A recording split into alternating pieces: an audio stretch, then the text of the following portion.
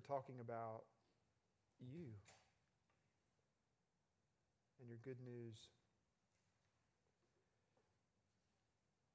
that has changed our hearts and is changing our hearts. And so would you enable me to be clear and let it be edifying to these people that you love so much? Thank you for rejoicing over us with loud singing.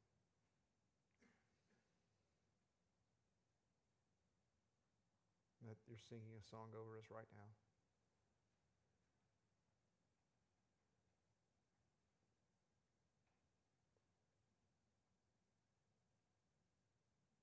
Thank you for this time. Amen. All right, let's kind of walk through the POM. All right. I'm just going to introduce you to the tree. This isn't the only. This is probably my favorite graphic for the POM. Can everybody see it? Can everybody see it? Am I in the way? Can you all see the? Can you see the tree? You can't see the tree. Let me get down. Does it help? Can you see the tree now? Yes. Awesome. Okay, I'm going to stand over here so everybody can see the tree. Can I stand right here so it won't feedback if I'm here? Will it? No. Okay, awesome. Okay, that was it. All right. So, a tree. God loves trees. Think about this, y'all. It starts with a tree and it ends with a tree. The Bible's kind of a book about trees. In fact, when Jesus describes growth of someone's spiritual growth, it's vegetation. It's tree stuff. I am the vine, you are the branches, right? Which means that growth is gradual and inevitable. I just think it's really important that we start seeing people, just before we even just unpack that, as being trees, which allows us gives us a lot of patience with people, realize they also need to be nourished, cultivated, encouraged, and to be rooted. So I just want to walk through this first piece right there at on the ground. It says Scripture. So it's a little confusing because it has Scripture here that has biblical world and life view. There's like Scripture everywhere. One of the reasons Scripture is everywhere is because we're Reformed evangelical Protestants. Okay, and we have a very, very high view of Scripture, and rightfully so. The soil of Scripture, so everything we do comes from the Word revealed. The soil nourishes the tree and enables it to grow strong and bear fruit. Similarly, can't even say that word, Scripture is our foundation, Psalm 1. We are servants of the Word. All that we think, feel, say, and do must flow out of obedience to God's Word. And so, what is the POM? It is not some secret, that we found in a cave somewhere. It's not something that somebody cooked up. It's a biblical articulation of what ministry actually looks like. That's what it is. It's a biblical articulation of what ministry looks like. Now, you see the roots of the tree. The roots of the tree grow down into the soil, in the soil. They are rarely seen, but they determine how the tree will grow. So our presuppositions flow out of Scripture. They affect how we minister. But they themselves are not our focus. And I'll explain what that means and what those presuppositions are in just a minute. Those are the roots. So you're right. Those are the things that are assumed beliefs that are already true, and we already believe them before we ever do ministry. So those are the things that tether us, anchor us, root us in God's truth, from God's truth, that affects how we go about doing our ministry. It's a presupposition. The principles, the trunk of the tree.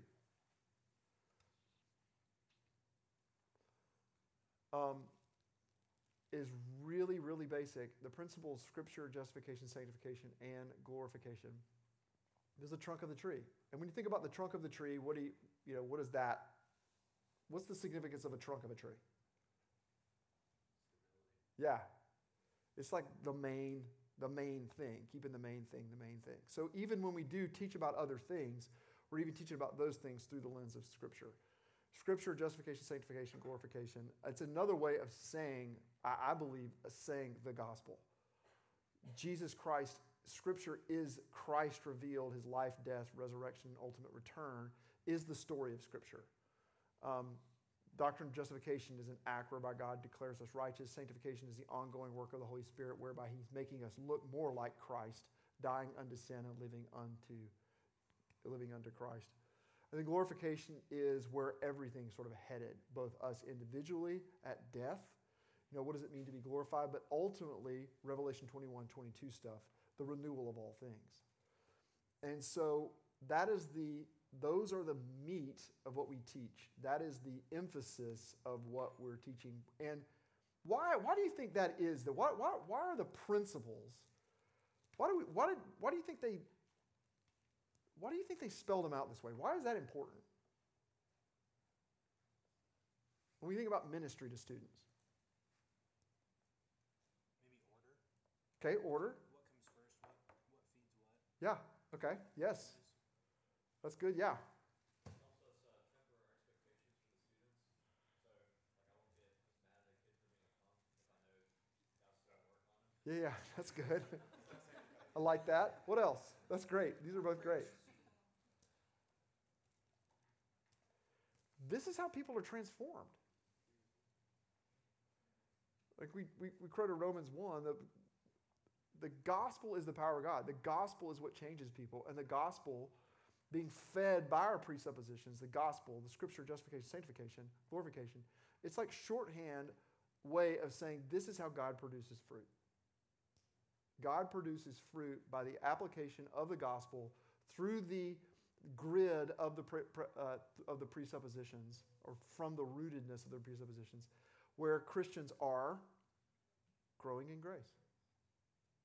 What does growing in grace mean? We're going to flesh each one of these out. What is growing in grace? What does it mean to grow in grace? Well, we're not perfect people, so there's always going to be that moment when we have to say, oh, we're not going to always do it the right way, but God is the one that helps us find the way. Yeah. Growth in grace, evangelism and missions. So a Christian is growing to some degree, maybe just little bitty kumquat, right? In some stages of their life, little bitty fruit in evangelism and mission. And they have a heart for evangelism and a heart for the lost. A growing Christian is someone who is growing in their love for fellowship and service. Like they're part of a community and they want to serve people. They're growing in their biblical world and life view, which is one of the things that someone said about cultural issues. How do we think biblically? How do we have a kingdom outlook on things like sex, power, and money? Those are all areas we're growing. Now, the worth of the tree is determined by its fruit. You will know a tree by its fruit, right? When ministry produces only one fruit, the tree is lopsided and ruined. The gospel has been truncated. But the fruit of the gospel is diverse and abundant. Growth in grace, evangelism, fellowship and service, yada, yada, yada. Now, here we are tacking on the Holy Spirit again, Michael. But this is a little better than the tail of the kite. No matter the goodness of the soil, the depth of the roots, or the strength of the trunk, without rain the tree will die. Similarly, the Holy Spirit rains his work down upon biblical ministry and gives life, causing the tree to grow and bear fruit. That is a pictorial, one of the ways to describe the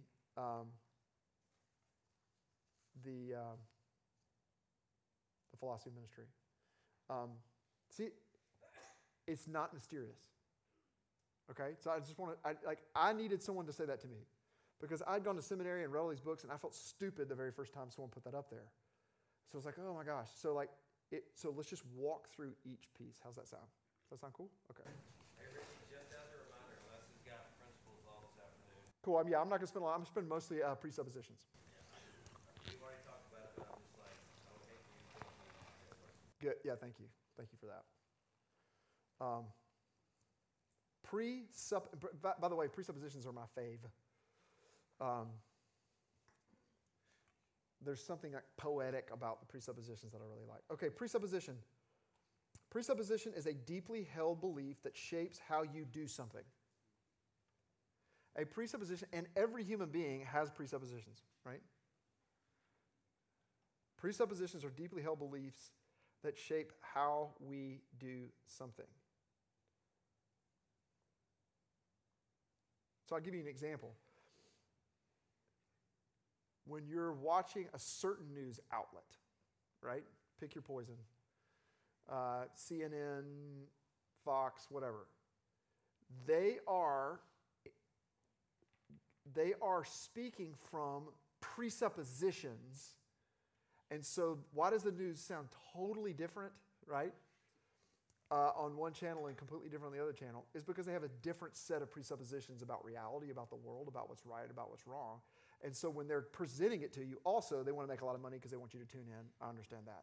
But just for the sake of our argument here, presuppositions inform how you communicate, inform how you see something. And they are tacit and implicit. They're buried. That's why they're so powerful. They're down there in the dirt. They actually make you kind of who you are and what you do.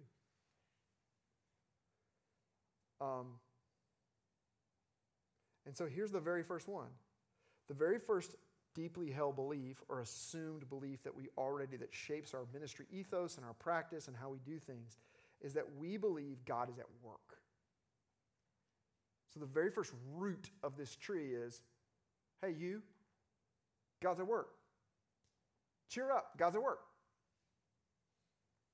And the reason we say that that is a presupposition is because now you're living, believing, or learning to believe like that's true before you ever go to the cafeteria at the high school.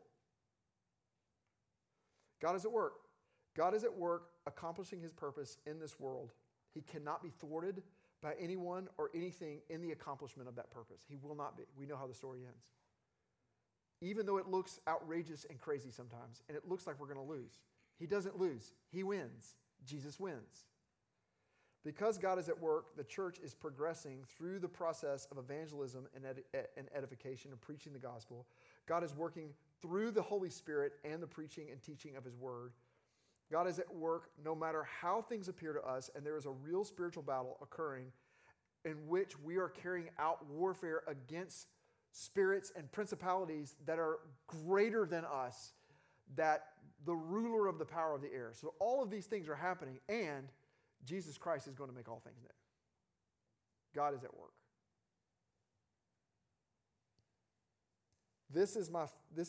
I love this one so much because it's so basic.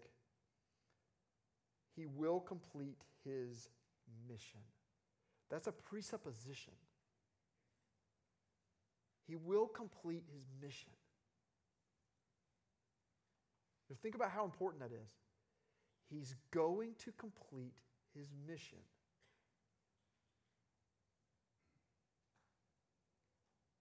So the first thing that I think the presupposition of God being at work is that it affects the manner of our ministry because it gives us hope in God.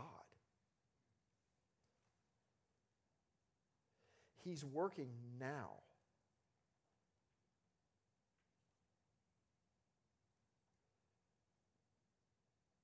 I mean, y'all, I'm guessing, I'm not guessing, I'm knowing there have been some really discouraging times in the past year, especially with COVID and stuff. Some really dark days. Maybe that you're going like, I want to go do something else. Right? And it's like, wow. Have you ever looked at your ministry and going like, I'm the worst minister in the history of the church. I'm the most ineffective, moronic. I don't know what I'm doing. You ever feel like that? You feel like, what in the world? I care. So how about this?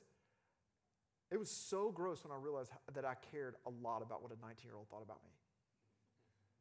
It was so gross, but I had to admit it. Like, why did I just get snubbed by a 19-year-old, and why did that hurt my feelings so bad? Like, I was really like in a bad mood when I went home about it. It's because I'm really upset about this. And I'm just thinking about like, what a moron I could be and how sensitive I could be. God's at work with this sensitive moron. Presupposition. So it gives hope in God. It gives hope for self and ministry. If God redeems me and saves me, he can use me. He can use my strengths. He can overcome my weaknesses and my sins. I am not an accident. I am not a barrier to his work. He brings more glory to himself with the fact that he uses such weak vessels as us. And by the way, all of that stuff is all from Jeremy Jones, the RUF Yoda. He brings more glory to himself with the fact that he uses such weak vessels as us. That's 2 Corinthians 4 and 5. So like we're able to kind of, oh yeah, I am broken, I am weak, but like let's wait a minute. This is how he likes to work. Why? This is our presupposition. God's at work. So like we can kind of get over ourselves a little bit. It's like, oh yeah. And God's at work. You don't know how he's at work a lot of times. You know, being in ministry after a while, you start realizing like people will come to you and say like, hey, you remember when you gave that talk or you did that devotional or you had that conversation with me and you thought that student was totally checked out, and then they come back 12 years later and they were converted. You know, God gives you a little peek. God's at work. We're just bringing the gospel, showing up in people's lives. God's at work in ways that you and I can't ever see. That's why we just show up, because God's at work. So it gives hope for all our life. We are not accidents. Everything is part of this story somehow. Every situation, person, event, conversation is part of the story. It fills us with devotion and passion. It drives us to pray and hope for this work that we know he's going to accomplish. Like, Lord, you're going to accomplish your work. Would you accomplish this work through this ministry with me? And I give you the results. They're up to you, but I know that you want this more than I do. God's at work. It's presupposition. And this presupposition can also enable you to rest and relax. Like God's still at work when you take a day off.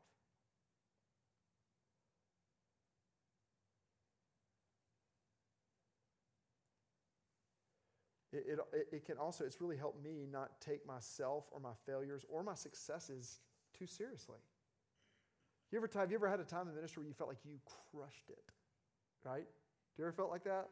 Like I need to take notes on myself right now. Have you ever felt like, that's so arrogant, I've never done that, but you just really feel like you're, and then nothing.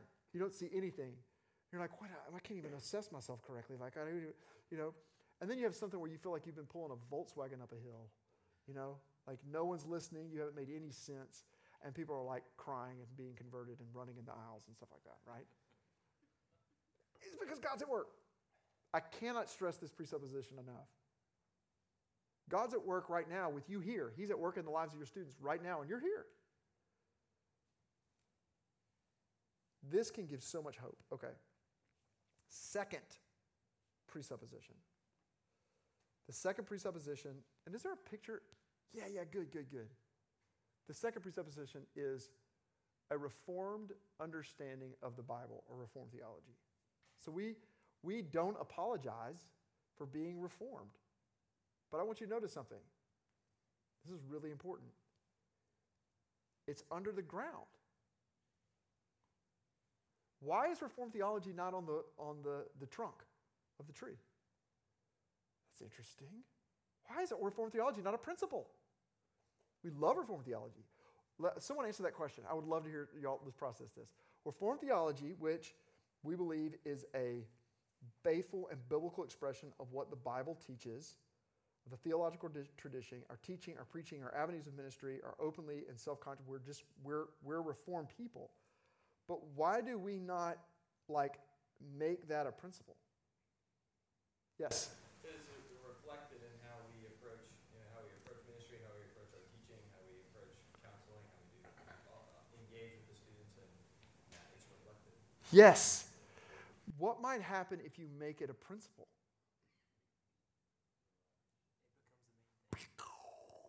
Yeah. It's a missile.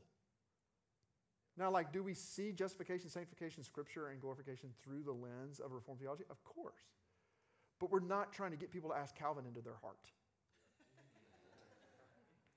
That may be one in ministry. That's not RYM and it's not RUF. We believe that a faithful, clear articulation of Reformed theology is what builds us and shapes what we see as being Christocentric, as being an expression of grace, a right understanding of human anthropology, right? What humans are, what makes a person. We believe all those things are really, really faithful. Maybe not perfect, but faithful to Scripture. But you quickly create some mean little suckers if you make it your principle. And they are having fights over predestination in the lunchroom. Okay. You know what I mean? Like, do we teach predestination? Absolutely. But we teach it through the lens of the gospel. Okay. I always have to say that because I've been a part of some weird Reformed stuff. And when I first was exposed to Reformed theology, I was insufferable. I mean, I really was. Everyone else was an idiot. No one else was going to heaven. I was like, I don't know if they're Reformed. Everyone was suspect. Because the system is tight. It is a very tight system. But when it becomes an end in itself, like, it becomes monstrous. So, I harp on that. I'll move on. But in saying that we believe in Reformed theology, like when I say Reformed theology, what does that mean to you? So presupposition of Reformed theology, what does that mean? What are some things that includes? Yes? Salvation is all of God. Yeah. Monergistic work of the Spirit. Yeah. What else? Yeah. Sinful, or totally depraved. Yeah.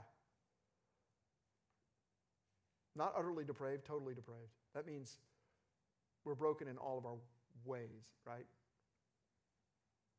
Mind, heart, emotion, will. What else? Clear understanding of the Trinity and how it works on it. Yeah, and that's refreshing for you to say that because we all look and say we don't ever talk about the Holy Spirit, but Calvin was known as the theologian of the Holy Spirit, right? Got a lot to say about the Holy Spirit. We probably need to beef it up a little bit in that area. Yeah. The Trinity.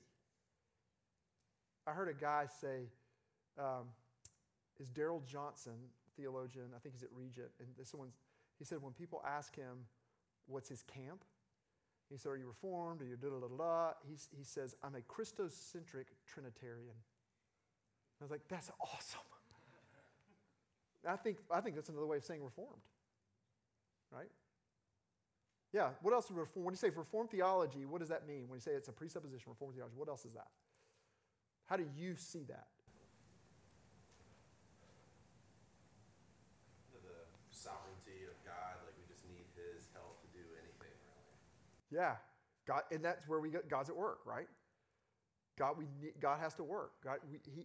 People are spiritually dead, and we can't make them come back alive, right? Yeah. So Reformed theology informs, it flavors your ministry. It informs the way you teach. It informs the emphasis that you put on Scripture and the emphasis that we put on the doctrines of grace. We love grace. And I may add, since I'm an old person now, I think I can have this privilege. It is so strange to me how arrogant and mean people, that Reformed, grace-centered people can be sometimes. Isn't it outrageous? How dare we be such smug jerks when we believe that all is grace? Good gravy, people. So, before we move on to the next one, I think it's also important, this is one of the strengths of Reformed theology are the Heidelberg Catechism. It's very rich. One of the strengths of it is the Westminster Larger and Shorter Catechisms. Those are great ways of expressing what we believe. And so that's part of our heritage of being confessional, having creeds and statements and those things. Those can be very, very helpful to give students a good grounding in sound doctrine. But grounding in sound doctrine is a grounding in Jesus, right? In that sound doctrine. And so we're creating these Christians. So I think Reformed theology used correctly is profoundly powerful. Number 3, We live and minister in God's church. This is kind of what Michael was touching on. This is a presupposition. So the institutional church is God's chosen instrument for achieving his redemptive purposes in the world. The church is God, we believe, is God's instrument for achieving his redemptive purposes in the world. So it doesn't mean that we don't think God can also work through, quote, parachurch ministries. We understand that. That's awesome and so great. But our philosophy of ministry, the way we believe that it is the church as the herald of the gospel. The church is the community, the visible church, the community where people are brought into this fellowship. They are given the means of grace, the Lord's Supper, baptism. They are taught Scripture. They are rooted in the doctrine of Jesus Christ. And then that's how they grow from cradle to grave, which includes youth ministry. We believe it is God loves the church. This is really, I think, one of the reasons this presupposition is important is because of how easy it is for me to be cynical about the church. To where it's like, okay, I'm still committed to the church. The church is our presupposition. The church is our assumed belief. This is what directs and guides what we do and how we do things. And this is what God has chosen. And because, y'all, I mean, it is not hard to be cynical about the church. And rightfully so, and sometimes there's been a lot of hurt done by the church. And so I'm not belittling that in any way, shape, or form. I know exactly what that is. I've been hurt and I've done hurting in the church.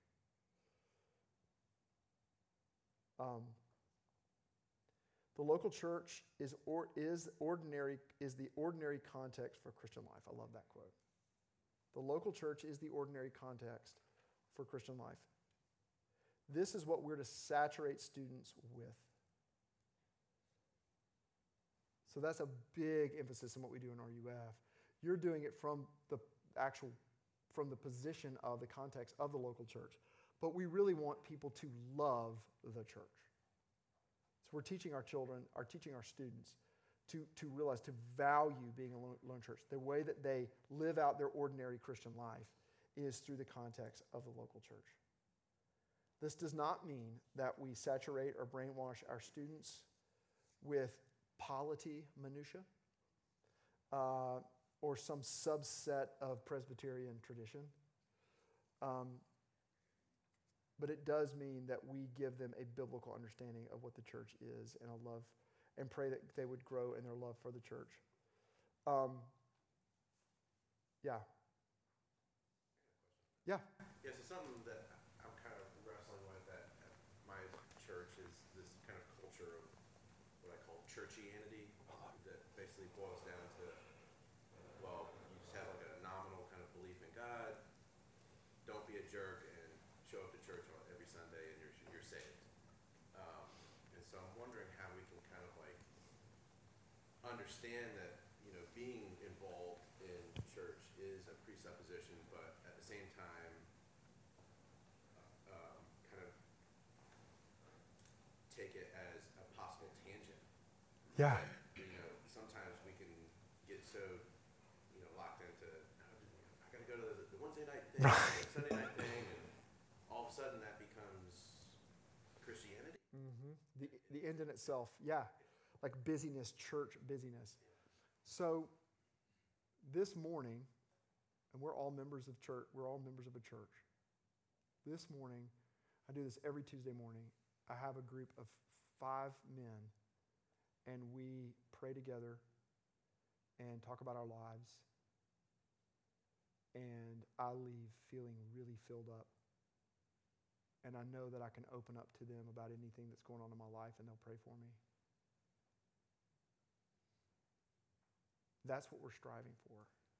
In the midst of that is this beautiful thing, in the midst of all the brokenness and the Wednesday night stupidity, right? And all of the things that we're doing, the church, which is local, these guys are local, these are my friends, is the local expression of what it feels like to be friends with Jesus. I think that's what we're aiming for. So what we're doing, I'm not remotely interested in getting my students fired up about churchianity. But yes, giving them a vision for a life lived in authentic, beautiful, messy community with people. That's what we're about. That's the presupposition. And yes, that also includes, there's the institutional piece. It's an organism and an organization. I just talked about the organism part. There's the organization, right? It takes both. And so we're living with this. I mean, y'all, I can't tell you how many students have come up to me and talked about how the church has hurt them and talked about how disappointed they are in the church. And it's just, right? It's like how many times you just look at it and the church is just like, just doing something stupid again, all those things. And so I've developed an illustration that I use with them. And I say, imagine the gospel and like Jesus Christ in the gospel principles being the best song that was ever written. Like the best song of all time. And that each version of Christianity that's ever gone down through history, including churches, are cover songs of the best song ever written. So it's like the best song, and and some cover songs are so bad, they're cults, right? They no longer even sound like the song anymore. It's a different key, right? But don't confuse the cover song for the song. And so giving them a differentiation, helping them see that, is that a lot of times people think they're rejecting Christ when actually what they're rejecting is a cultural manifestation of Christianity, which is always going to be as disappointed as I am. It's just because we're in it. So there's this piece of this that's really, really messy, but I do think it's important that we have presupposition of the church, but then also give them this different vision of saying, hey, we got to keep going back to what this is really, truly about and what really transforms us. Every single day we got to go back to the original song and realize that we're coming up with bad cover versions, right? That helps me, and I think it's helped some of my students kind of go like, all right, I've got to understand both those things, right?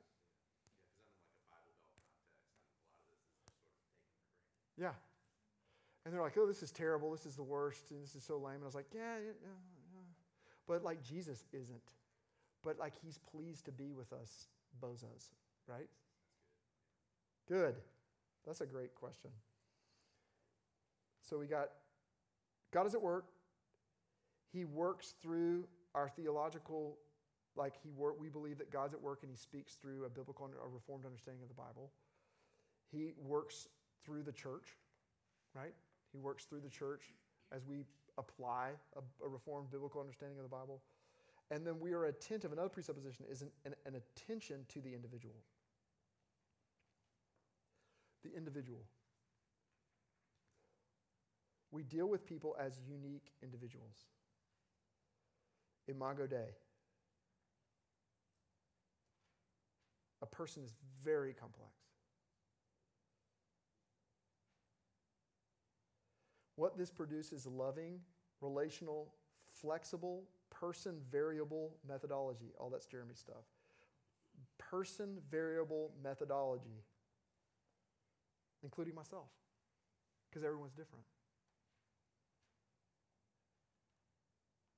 This is something that I think that's very unique to RYM and to RUF, is having a presupposition of the person I'm seeing right here, right now, is precious to God, because this person, regardless of who they are or how marred by sin and broken as they are, is made in the image of God and is precious. And their story is precious. And so the ability to really focus on that one student, it really matters.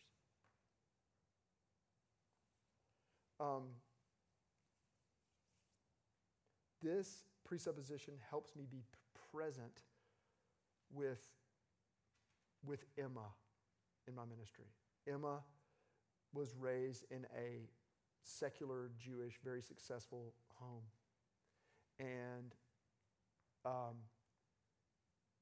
has just had a horrible last semester and has a couple of Christian friends that have brought her to RUF a couple times, and she's just so hungry for God, for hope. And so I'm seeing God work in her life. And so my job is just to sit with her, hold space for her, listen to her story, and become curious about what God's doing in her life and send her Bible verses. But I'm not going to treat Emma the exact same way or think that she needs the exact same things the same way at the same time as another student who maybe is like walk with the Lord their entire life. So it allows us to realize that God's at work in different individuals in the church, through the ministry of the church and through Reformed theology, to actually sit and be present with this unique person at this time. That person, and I'm convinced this is so Jesus stuff, but if you go through the Gospels, when a human being was standing in front of Jesus, they were the most important person in the cosmos. I think people felt so seen by Jesus. That's one of the reasons they killed him. Because they didn't know what to do with that. People felt so heard. And so our value of an individual is really getting right at the heart of the ministry of Jesus. Like, this really does, it's not individualism, but it really keeps your ministry from being anonymous, where you just have big groups of people and people just kind of sit out there. You really want everyone to be known and valued. Now, you can't do that. This is why you train your other students to go reach out to other people. You have train your leaders. We have other people because the individual matters, and so we need to train and equip people to go after all the individuals because you can't, right? We want every individual. Our goal is to have everyone there feel like they're a part of it and feel like they're known, right? That's the value of an individual. God will work through his word. And this also applies really to us too, as individuals. Like, what makes you, you? Your story. Your trauma. Your hurts. Your dreams. Learn to pay attention, as Kurt Thompson said, pay attention to what you're paying attention to, because what you're actually paying attention to is shaping your life. Paying attention to your past. Thinking about you as an individual enables you to love other individuals. God loving you as an individual. And also understanding like your gifts and your weaknesses. Like I said, I was telling someone out there, he said like, how do you like teach and preach so much, or like how do you do these things? You get worn out, yada, yada, yada. And I said like, yeah and no. I'm realizing that I can only be Richie. And that's great. So for a long time, like, I've got to compare myself to this guy, or I'm going to compare myself to this guy. But the value of the individual means that, like, no. God loves you, man. Like you. He doesn't want you to be like someone else. Don't compare you. So it really, the value of an individual and seeing it as a presupposition keeps you from like this comparison thing that we all do. And just like frees you up to be you, to be more comfortable in your own skin. That's often a missed part of the POM is we talk about the individual, but the POM was originally, when we talked about the presupposition of the individual, it was for you as much as it was for them. The individual.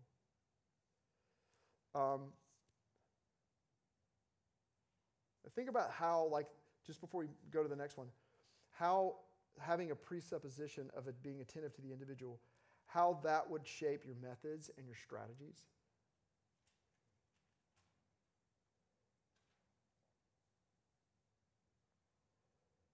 We don't force people into an assembly line of programs or like a one-size-fits-all version of discipleship. Like I remember when someone gave me this discipleship continuum.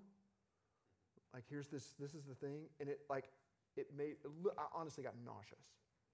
Because like, here's what it means. You go to zzz, and I understand like there's growth and it can be a helpful model, but like, it's almost like it almost looked like the guy was like on a conveyor belt. You get converted and then you do the next thing and you do the next thing. And I was like, oh great, we're just like these weird Christian machines. Ugh. But like, how is God working in, like there's this, it affects the way we do ministry. Being attentive to the individual, I think really affects the vibe of your ministry.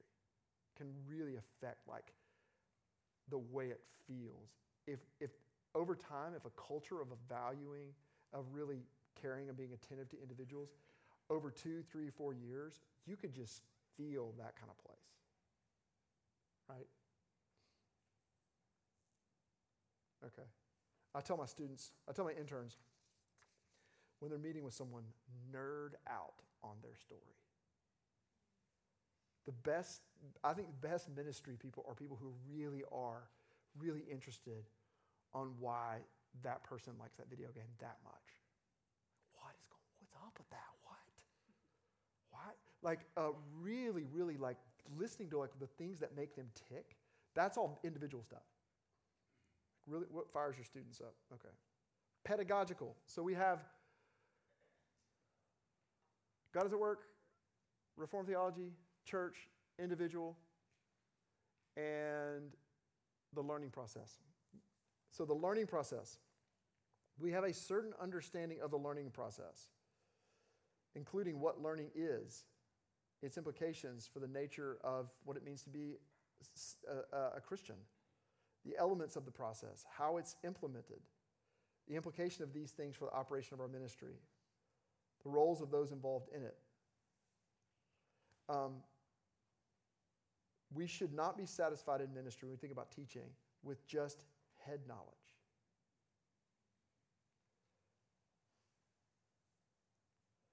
Or the ability to verbally articulate certain concepts. That's important. The content is very important.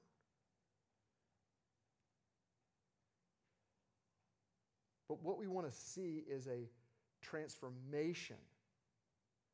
What we hope to do, and this is what the Spirit's got to reign. You remember seeing that? The Spirit's got to reign. That content would go down. And here's the beautiful thing about the learning process.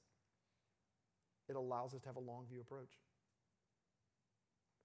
So think about how that affects your ministry. So you're showing up, you're being faithful to the principles, you're being faithful to the gospel, to preach the gospel, to teach the gospel, right? You're showing up, you're applying the gospel to real life examples, large groups, small groups, and one-on-ones, which are the avenues of ministry. And then this is what it really, I think what it means to be reformed, is then you're going like, all right, God, you got to make change happen. And so it frees you from kind of like being anxious or being a jerk or raging on your students because they're not getting it. Like, what we do is that we're feasting on the gospel, and then we're making the gospel clear to other people. And then we're saying God's at work in these people's lives. The way we're articulating it, albeit very imperfectly, but God loves to do it this way. And then we say, all right, then we really are freed. Our job is to expose people to the gospel and to bring the gospel to them. But you cannot make it work in their life. So the learning process is like this long-term approach. And realizing this is part of some pertinent. And then sometimes you'll see someone converted, you'll think you're the best minister ever. You just think you're crushing it. Right? Like, oh my gosh. But the problem is, that person was exposed to the gospel like 60,000 times by this one youth minister. And they come to your church and they're like, oh my gosh, I get it. And they're like, yeah, I'm gifted. I'm gifted. But the learning process, whether it be conversion or whether it be growth and grace, it allows you to have a long view approach when we think about sanctification and people being transformed, that we come alongside people and we're really, really happy with our own incremental growth, gradual and inevitable growth, when we see people being transformed. It's a learning process. It also means the learning process also applies to the way that we go about our ministry with our co-leaders. So what that means is there are people maybe under you that are learning how to do ministry. Maybe you have interns or you have assistant youth people.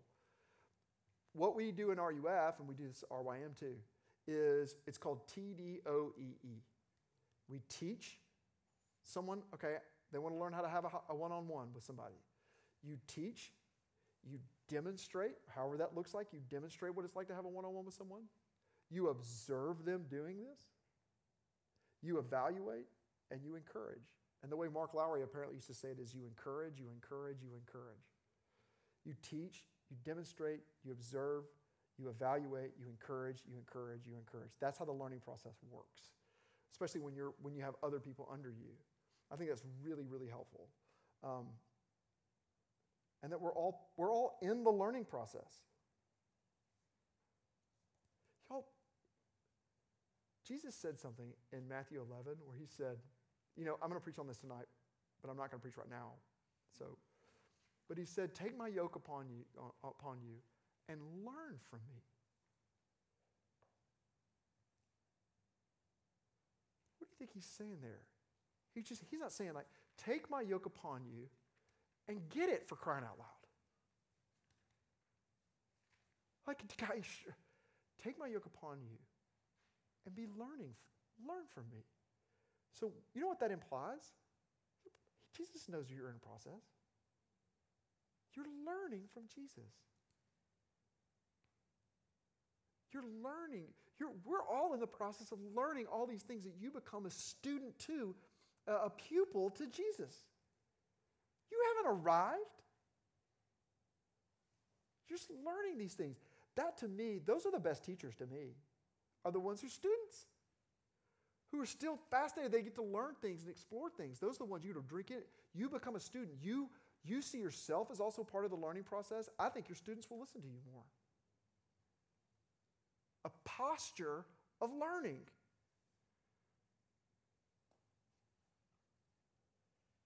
All right. Demographics. This is cool. When are we done in here, Michael? Beautiful. We can do this. Demographics. Okay, demographics is just where you are and where your context is, where your audience is. So it's a presupposition. So who your people are, what they're into, what they're like, that greatly affects the decisions that you make for your. So like the scheduling of a special fellowship event on a weekend, where there's on a Friday night where everyone goes to a high school game, it's probably not a good plan because your demographic, everybody goes to a football game, right? You may have a demographic where no one plays football, they're all into other things, and Friday night would be amazing. But really thinking about your context, or it's very, very practical, thinking out what would actually work or be successful when you're praying a large group event. Also, what do your people need to hear? What someone needs to hear over at this place is what someone needs to hear over at this place. And one of the ways you figure that out is by doing really good work with individuals. What are their idols? What are the things that make them tick? What are the things? So you're listening to them. You're understanding that you become a student. I mean, that's exactly what Paul did when he went to Athens. He looked around and just saw all these idols, and he was like, I think I'm going to talk about this. This checks out. So you begin to study the place, and the more that you're with the place, you begin to understand your demographic. And then the final one is the fam.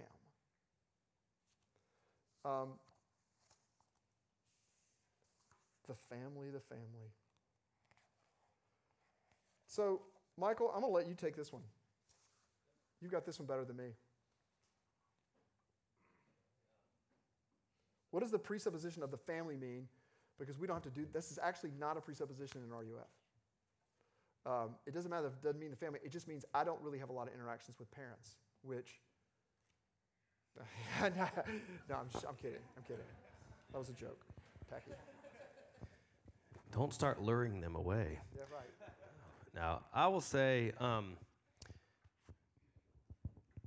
definitely listen to, there's a couple of great seminars that you'll get audio links to. Joey Stewart has a really long one on covenant theology and family, and he has some good stuff to say. I shrunk it down and attempted to do it. Anyway, it's there. The family piece is huge, and some of the stuff, this is a little peek behind the window. Les Newsom coming back onto the board and Richie's involvement, and we're aware more so and are doing some work to try to do some translation and adjustment of some of the language that ends up on our diagrams and the way we teach, because to help this come out more so you can see it more. I mean, the family, there's certain things about youth ministry in the local church that, like Richie was saying, principally can translate literally to any ministry, but there's some unique things that are really powerful. The family aspect as a presupposition at the base level is like, and when I look at all of these presuppositions, the same question can be asked, like, what would your ministry look like if you didn't have kind of an operating system aspect of the family is important, the family is fundamental, the family is crucial, to see your ministry through the reality of family as a reality, just like Reformed theology and all that kind of stuff. Because if the family is not important or in your filter, all you care about are individual students. I got to get Jimmy, somehow Jilly came out. Got to get Jimmy saved, you know. I want him to know, you know, that Jesus loves him. Jilly could be a cool name. To me, it looks like a dachshund in my head. I don't know why, but anyway. But knowing that there's a family involved, and knowing that the kids, before they even come to you in ministry, again, it's like, okay, Jilly, let's learn about Jilly's family. Like, where's she coming from? Single parent, both parents are there. Are their parents Christians? Are their parents not Christians? What's their world like? You know, and we want to, as a presupposition, it's about knowing that the students are coming out of the context of a family, that everything you're doing, as you get to know them, the individual, you're learning about their family. It's both frightening and freeing. It's frightening as a parent because you're like, oh yeah, the guys hanging out with my kids are learning that I'm a fraud. Seriously. But it's very frightening when your kids get older or whatever, but it's also very powerful because I believe in all the other good things. So as a presupposition, it's just remembering. You can't just say, you know, youth ministry is not just about the kids. You're always having the reality of the family in the background, knowing who the family is, where they're coming from. Some of y'all have, you know, kids that are involved in your youth ministry and the parents aren't involved in their church at all. And that creates a new segment of challenges. But it doesn't mean you just write them off as the enemy and blah, blah, blah, blah. Nor does it mean you have to have a separate program, you know, that marches 7 times around that family's house until the walls crumble and they come into the kingdom. Whatever, you know. It's like silliness to make the point. It's like we have to see them, know them, love them, and understand that is what God's doing. God, in His providence, created, you know, the family as this kind of essential building block, not just of the church, but of just humanity. And kids are formed in their family. So it's that stopping, slowing down, and thinking through, if I'm remembering that the family is a key piece of my ministry and kind of the root area, it's feeding the ministry, it's providing content and thought and all that kind of context, and it's part of your demographic and stuff. It's like God cares about the family. He wants the family to be a mom and a dad. I'm talking about family with kids in specific. There's a whole other conversation we could have about how the scripture might be talking more about households than family. And we know that America and the West has idolized the nuclear family and blah, blah, blah, blah, blah, blah, blah, blah. But anyway, we're thinking about family as a context of youth ministry here, right? Just seeing that God will and can work powerfully to raise the next generation in the context of the family. And we want to celebrate where that's happening. You know, I listen to people share stories about their growing up and how they came up to, how they got from, how they grew up, and you meet them as adults, and we all have different stories. And I used to be really jealous of the guys. I never knew a day that I didn't know Jesus as my Savior. And my mom and dad were both Christians, and I just felt love and freedom, and I used to feel real jealous of that, because I kind of grew up in a dumpster fire. And I love my parents, but they had awful parents. It was just, we're broken people, right? And God was faithful, but I can look back on my story and learn about all the different ways where God was faithful in my life when I wasn't going to church, and my parents were going to church, and all that kind of stuff. So God formed me through others, and I was being formed, and I can look back on that. So all this to say, God does want to work and is at work in the family. You need to be thinking about, as you reach out to Jilly or whoever, do I know their parents? Do I know what their family context is like? Do I know what they're going home to every day? Because it will help you understand them better. But we do want to be a family-affirming ministry. Another very practical way that if the family is a presupposition for you, it will free you up to not be a hyperactive ministry and having 17 events every week. They have jobs, they're busy already. You can say, look, we're going to provide things to be a part of a holistic kind of year-to-year slow-paced ministry. As Richie was saying, we can slow down. We can have specific things for specific purposes. But when I use the term family-friendly, and some of my core values over the years, it wasn't the kind of family-friendly that you hear that means that everything you do in your youth ministry has to involve the family, which again, there's a place for that. It was just remembering that these families are stretched thin. They got a lot going on. So remembering that is just a simple way of when you're planning something, you can't expect a family to arrange their world to get their kid to your event if the first thing you've heard about it was like a week before. You can do spontaneous things, but just know that some people can't come. Free them up to not come. They need communication. They need understanding. You need to realize my group has a ton of families with lots of kids. That's going to affect the way when I begin to flesh stuff out because it's in my frame of mind. I'll probably stop there, maybe field some questions because there's some theological things there that since I wasn't necessarily outlined and ready to roll, I would just ramble and that wouldn't be good. Any questions about the specific kind of thoughts on the family as a presupposition, as a part of the root system that informs what we're doing? Any questions about that? Or any other part of or anything. Yeah. Any questions about anything? I'm here for you. Michael, the answer guy. Yes, sir. So, how do we love and come alongside families who are very youth group weary, youth group hesitant, more of the, if we're looking at spectrum, more of we don't need youth group, it's all the parents' job. How do you come alongside those parents? Yeah, that's a good question.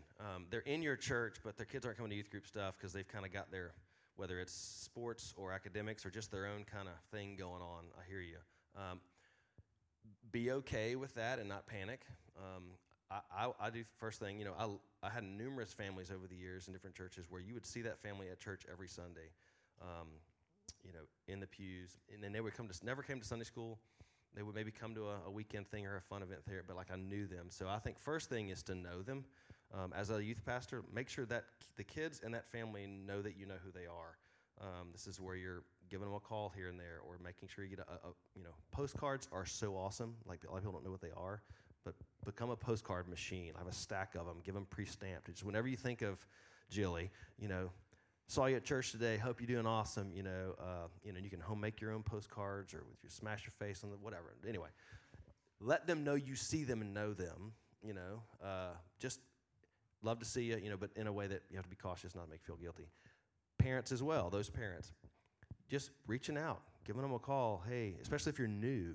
A challenge was given to me at my second church that I was terrified by, but it became something that I've encouraged everyone else to do when you first arrive at a church. Take the list of everyone on the roll in your church that has kids from youth ministry age and then the 3 grades below it, and call all of them and introduce yourself.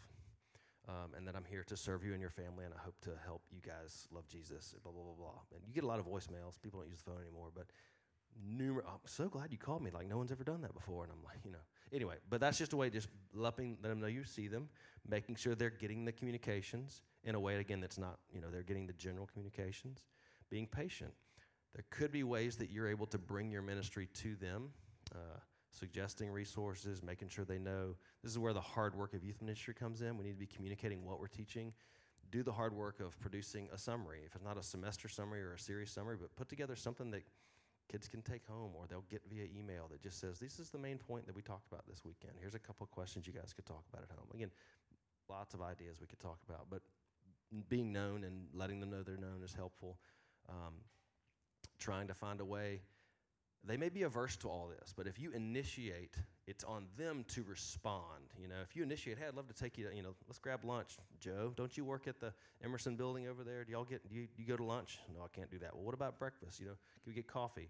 I'd love to get to know you and your family. You're just initiating, you're pastoring them, you're loving them. And if they're like, no, I can't do that, it's like, okay, it's okay, appreciate it. Maybe we'll try it another time. Make a note 6 months later, 3 months later, try it again. So that's probably without going into a bunch of hyper ideas, it's just remember that they're in your church. You don't need to panic that they're not coming. But you could, since you've been there for a while and you know them, when you get to know them and feel known, you could ask, is there something I'm doing that you're resistant to or that we're doing or something that you don't like? Because I've had families say they didn't like sending their kids to the youth ministry because we would play secular music during intro and outro type stuff. It wasn't always Christian music, and he was very nervous for his daughters to be exposed to that, and I could have easily get on my soapbox and just, it's stupid, they know the songs anyways, I've heard them sing along, but I wanted to love him and affirm what he was going for there, and I got that, but we got to know each other, and he ended up coming on a summer conference, and then on a weekend retreat, and it became a volunteer for us a little bit, and just we learned each other better. They ended up leaving and going to a different church, and that was okay. But we built a relationship that understood each other and was very helpful. So I think the key piece is just knowing them, understanding them, because there's a lot of assuming going on, both by parents who are sending their kids to stuff, assuming they know what's going on. But if Jilly comes home happy, that we must have a great youth ministry. But it might be that, Jilly just likes a boy there, if Jilly is a girl. Well, nowadays, can't even say that. But I digress. That's a whole other conversation. Moving on.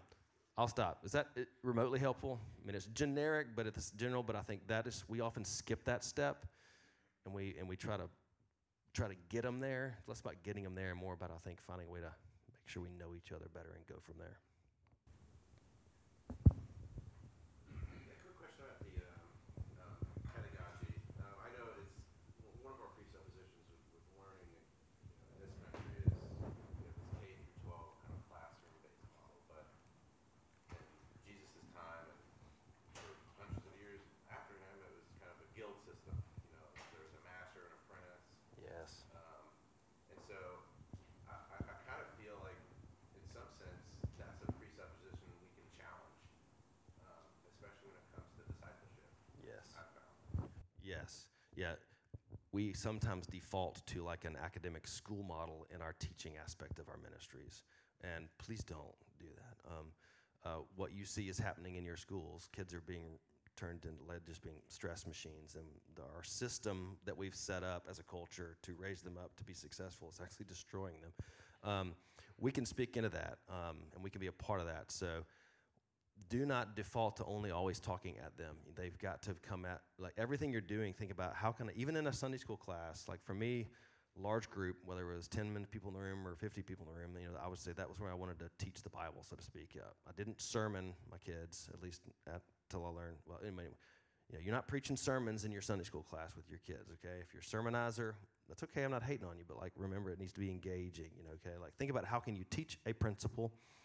How can you articulate both in that class to demonstrate it, the TDOE, but also just in your life on life with those people? How are you fleshing out the things you're teaching? How can you demonstrate it? How can you give them an opportunity to observe them fleshing out some of that stuff? Sometimes you just watch them at their sports or watch them at their thing, and so you can see them fleshing out the gospel in their relationship. Sometimes you find out about stuff after the fact. About a student that did something that was so cool, and you can then affirm it and say, I see you doing that, encourage them on it. So I think that, yes, bottom line is think about a very holistic view of how you're teaching. It needs to be embodied. You need to get them thinking, think, pair, share, say something. All right, think about that for a second. Now, pair up with your neighbor. Talk about what do you think about this? It's sometimes awkward because they aren't necessarily doing that in their school settings a lot, but giving them freedom to slow down with your teaching. It's so often sometimes we think, I have to have a 3-point alliterated Sunday school class that goes for 40 minutes. It's like, if you've got 45 minutes on your schedule, slow down, one truth principle, give yourself 25 minutes. I'm not trying to say dumb it down, but give them a chance to lean into it, to leave with questions, be a part of the longer, slower path. We want to sometimes cram in, an entire book of Romans in a semester, and you really want to get every verse. I'm like, it's okay. You're not like being unfaithful. You're not being a non-expositional teacher if you don't hit every verse in the book of Romans in one semester, right? I just lost my job. RYM fails. No, I'm just saying slow. It's the slow down piece, I think, is what we can apply there. That where TDOE makes the most sense. Slow down, put stuff in front of them, walk with them. That's both as you teach, small group opportunities. You're remembering that some are going to get it, run full speed ahead. Some you're going to find out that later in life that you thought the kid who never listened to anything, you're going to get a call. This happened to me once. From a kid. It's like, I just wanted you to know, he was in his late 20s. He says, I just became a deacon at my church. I was like, quietly laughed in my heart for a little bit. I was like, poor church. But then, this kid was just hard for his entire youth ministry experience. But then I slowed down, and I was just like, this is super cool. It was late bloomer, if you will. If not, I don't know. But all that's to say, God is at work. He's doing it. It's just slow and steady. We do want to see fruit. We do have to be at work. We got to work the soil. We want to put truth in front of them. We have to teach content, but just, again, slowing down, fleshing it out, giving them a chance to ask questions. It's okay if they leave with more questions than they came with. That's okay because we're at work. We're a steady part. Just like Andy said last night, each of our teaching times and hangout is a single line in that little journal that over time just kind of, it measures up. You're forming them that way. God is forming them. Pray us out. Father, thank you for a great morning together. Thank you for a chance to ourselves slow down and reflect on ministry and the many facets to it. That we often forget to do, and just slow down and ask ourselves, why am I doing the things I'm doing? What is steering my energy in ministry? Is it more of a tangent, or is it really trying to bring kids before the gospel of Jesus, bringing people to Jesus and through the scriptures? Father, help us to continue to reflect on these things and think through things using this lens. Thank you that nothing that we've put up before these folks is kind of newfangled. It's old. It's been proven. You have used your people for centuries thinking about things similar to this, and we just thank you for that. Thank you for a chance now to check out, have some food, have some fellowship, have some rest, and I do pray you would bless this time of breaking for a little bit. In Jesus' name, amen.